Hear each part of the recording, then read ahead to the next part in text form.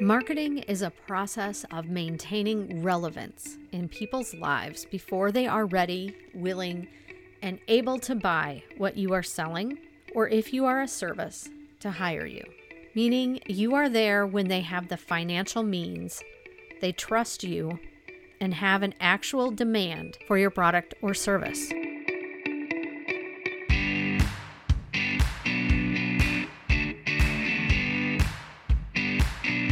Successful brands are rooted in purpose and driven by the potential to make a positive impact on their customers. Welcome to The Pursuit of Purpose with Amy Austin.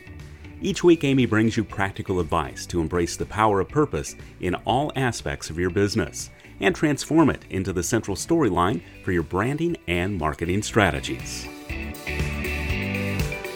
Marketing is a process of maintaining relevance in people's lives before they are ready, willing, and able to buy what you are selling, or if you are a service, to hire you. Meaning you are there when they have the financial means, they trust you, and have an actual demand for your product or service. I heard this definition a couple of years ago on the Entrepreneur on Fire podcast, and his guest at that time was Josh Hoffman. This definition really rings true with me because so often marketing is just viewed as tactics. I'm going to run this ad now. I'm going to post this social media post. It's not a one and done. It's not a sprint. It's a long game that can have multiple facets. And you need to stay in front of your customers frequently or they forget about you. And they move on to the next thing or the next service that is staying in front of them. I shared that definition in a blog that I wrote a long time ago because, as I've said before, the reason that I'm podcasting is because I was not consistent with my blogging. There's that word again, consistent. You have to consistently stay active and in front of the people that you want to serve, those individuals that have a problem that you have the unique ability to solve. It's maintaining a level of relevance to them before they are ready, willing, and able to buy what you are selling. So how do you do that? That's where you have to have a strategy. And you have to have a strategy for the long game. And that might mean that you have strategies that are focused on building your reputation, more image-based, keeping you top of mind in a way that maybe isn't about something specific that they need you for right now, but so that they know that you exist. And then more tactical, such as we are having this sale. I have this event that's coming up.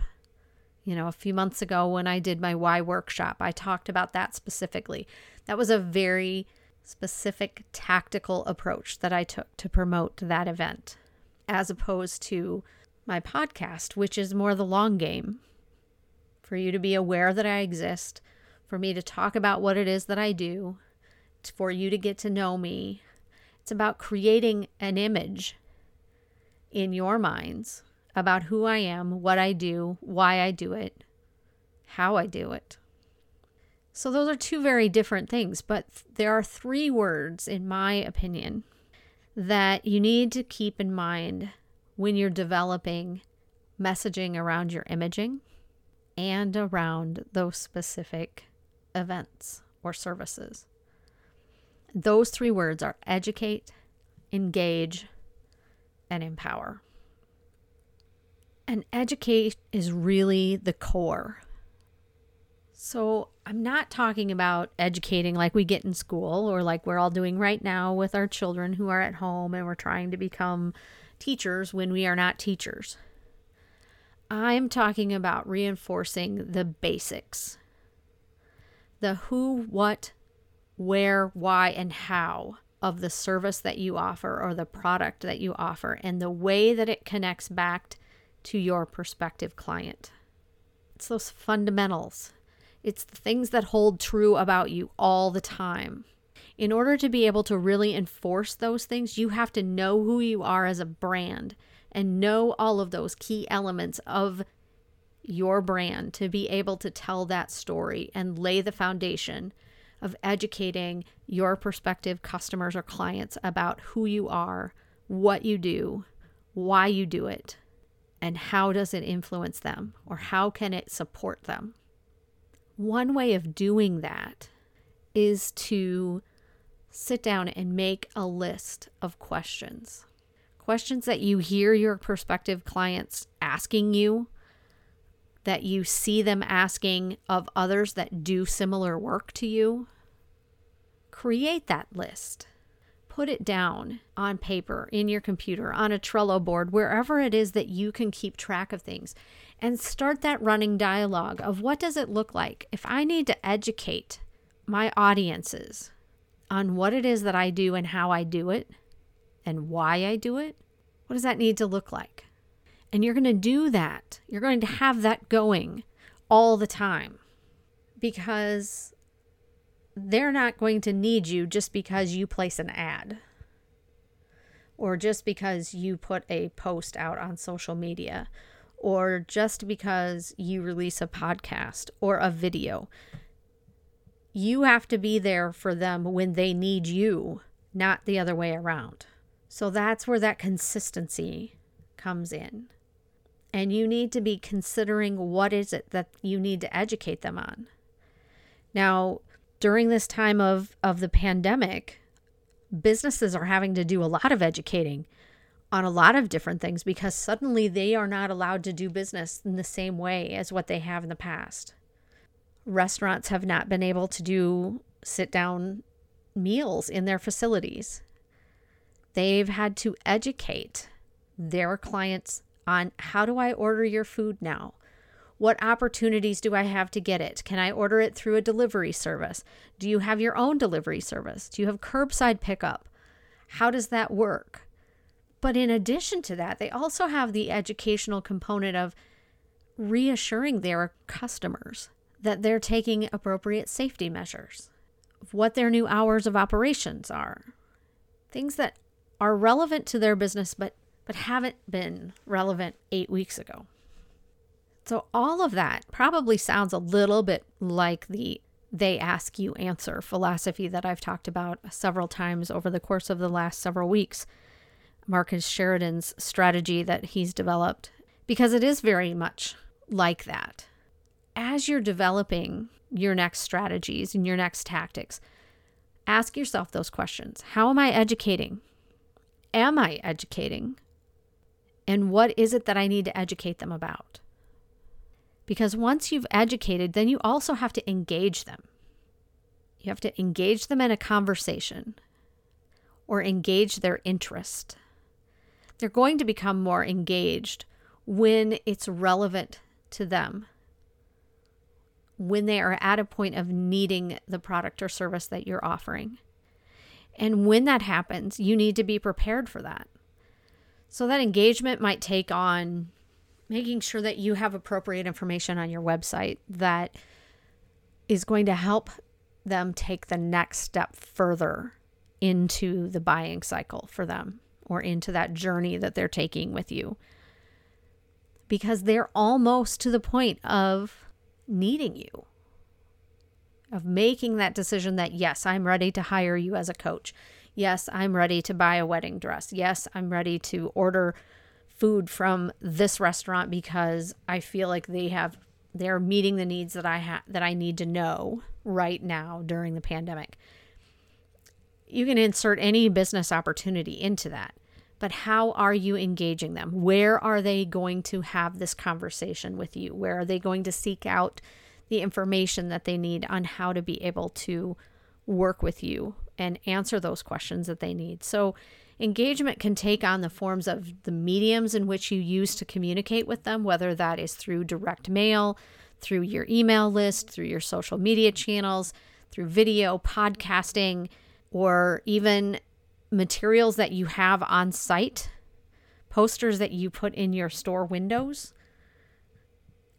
any way that you can convey that information that needs to be given to them under that umbrella of education is a point in which you are engaging with them. Now, how you engage with them is really directed by you knowing your audience really well and knowing where they go to find information. Maybe your audience is very active on Facebook, so you need to make sure that you're putting that information very prominently on your Facebook pages. Maybe your audience is much more comfortable on Instagram, or you have a very well-trafficked website.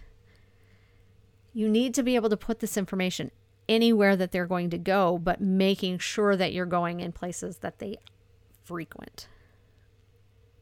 But engagement also means that you're encouraging them to start up a conversation with you.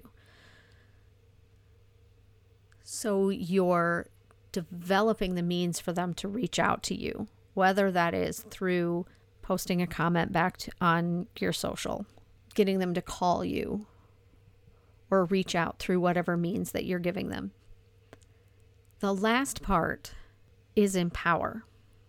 So you've educated them, you've given them that foundation of what it is that you do, how you do it. You've established that you would be a good resource for them when they need your service. You've started to engage in a conversation with them. It might be more one way of a conversation, but because you've got the information out there for them to look at, it's not really a one-way communication. They're communicating with you. They're just not maybe having a direct dialogue with you yet. So you've engaged them. Now you need to empower them. And empowering them is giving them the tools to reach out and schedule an appointment or make the purchase or calling you for more information, because that might be what they need right now too. But you're giving them the ability to know that they're confident and comfortable in the decision that they've made. So if you think about that in terms of writing a social media post, for example, and you write down educate, engage, and empower. And what are those three things that you need to do? So what you're going to look for in terms of educating, the who, what, where, why, when, and how. It's the basics. These are the things you need to educate them on. You need to write it in a way that's engaging to them.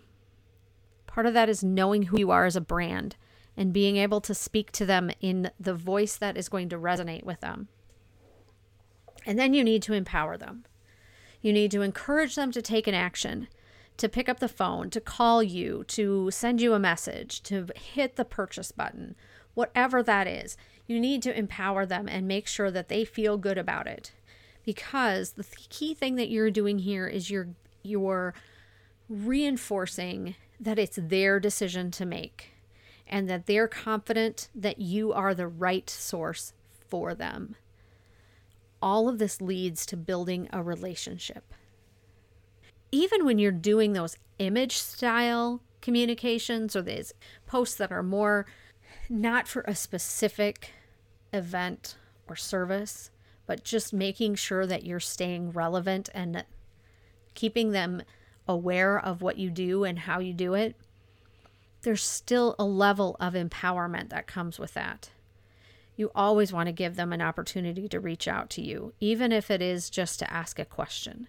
Because every opportunity that you have in front of your prospective client is an opportunity for you to start a dialogue with them. So remember, marketing is a process of maintaining relevance in people's lives before they are ready, willing, and able to buy what you are selling.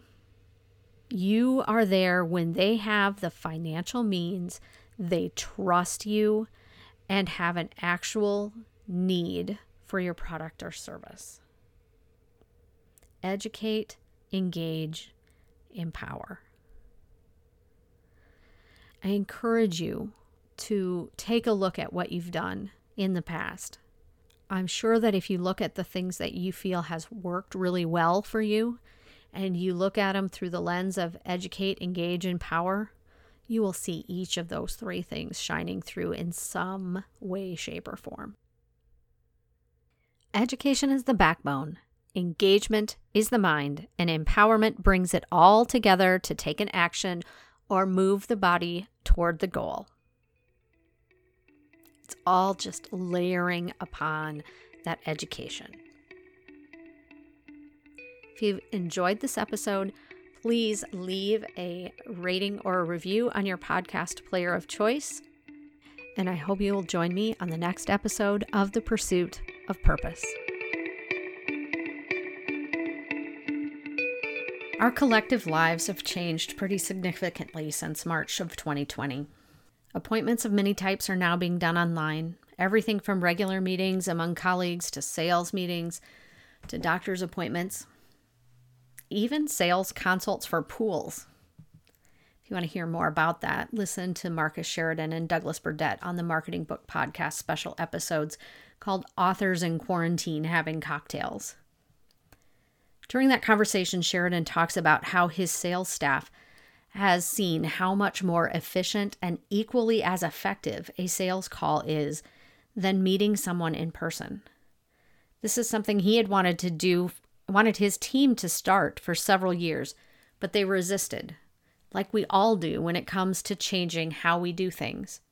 But COVID forced them to change. During a training I was on a couple of weeks ago, the trainer talked about how his brother-in-law is an executive at a large corporation. Right now, everyone is working from home, and the company is not seeing any decrease in productivity. In fact, they are seeing the opposite. Productivity is going up. As a result, this executive thinks that they will never go back to that large office building in the same way as they were before. In fact, he predicts that they will be downsizing the amount of office space that they actually lease. Telehealth services have been available for many years, yet many healthcare providers are just now starting to offer their services this way. After working in healthcare for a long time, I've heard many reasons why. Most of them are our patients want to be seen by a person, not via a computer, and that we cannot provide the same level of service as what we can in person. However, my husband just had a physical therapy appointment via Zoom, and it went really well. Again, COVID has pushed a traditionally slow industry to make changes to their delivery and to do so quickly. Anecdotally, I've heard how surprised providers are at how easily their patients are accepting of this new way of being seen, especially how appreciative the older population is at having this option available. I'm honestly not surprised by this. One of the last big projects with the health system I worked for was the implementation of the patient portal for their electronic health record. We assumed that the early adopters and frequent users of the technology would be young families with children. However, when the usage data started coming in, we were surprised to see that it was actually patients who were over the age of 60, lived a significant distance away from any of the facilities, and had multiple health concerns. The patient portal made it easier for them to communicate with their provider and eliminated the need for multiple trips. It made the patient's life easier. Our assumption was based on those who we thought would embrace the technology. But that was not the problem needing to be solved. Technology was not the solution. The problem was how many times frequent users of the healthcare system needed to be seen, which involved a lot of trips and parking headaches and waiting room times. Communicating via the patient portal eliminated a significant portion of some of those trips. And now telehealth is offering the same type of solution. There was a rural clinic near me in Iowa who knew their patient population may not have the technology to take advantage of the telehealth services. So they brought the technology to them in their cars in the parking lot of the clinic. For those patients who needed to be seen and didn't have technology at home, they could drive to the clinic, text when they arrived, and a member of the staff would bring a tablet to them in their car, and the appointment would happen there rather than in the clinic building. Just today, I saw that a phlebotomist met a patient curbside, did the finger prick blood draw the patient needed to verify if the blood thinners were working without ever needing to get out of the car. Real estate is still being bought and sold. But how is that possible? In order to know if you want to buy a house, you need to be in the house. That's very true. But now realtors are doing virtual tours, either via video or still photos. Through this, the buyer is able to determine which houses they really want to see and which they don't want to see, effectively and efficiently narrowing down the number of houses they actually want to look at. I'm guessing that this is a much more efficient way of showing houses for both the realtor and the home buyers and the home sellers, because then they only need to leave their house when they have somebody who's truly interested coming to look at it. Look at how many restaurants are now offering delivery and curbside pickup. Delivery services, whether it's from a national program or a locally developed and managed service, are being kept very busy right now. And a lot of those restaurants maybe didn't do delivery or takeout before this. Another big change we're all experiencing is our kids taking classes from home. As parents who are not teachers, me included, we've had to figure out how to be supportive of our younger children and help them figure out how to navigate the online learning. It is a struggle, and I'm not going to lie, it's been challenging. Will we see more home learning opportunities for our kids once they are able to be back in the schools? A friend of mine who is a teacher has predicted that there will never be another snow or bad weather day again. Why stop learning because of weather? This experience has, so far, proven that children can participate in school from home. Time will tell if the learning experience and retention is the same. And now there is a collective groan from all of our kids who hope for the superintendent's call canceling school whenever a blizzard or heavy snow is predicted. As a business, understanding the problems your clients need to solve is critical. The pandemic has forced a number of businesses and services to take a focused look at how they solve the problem and delivery of the solution in a way that meets the standards of keeping everyone healthy. It's changed the context of the problem, and that context is one we need to keep in mind. How many of these adjustments in how we do business will remain once the fear of the COVID-19 virus is lessened? It's hard to predict, but one thing is abundantly clear. Putting your client at the center of how you are offering services is going to be expected at a greater level than ever before. We are changing the way experiences happen with our businesses. How are you going to respond?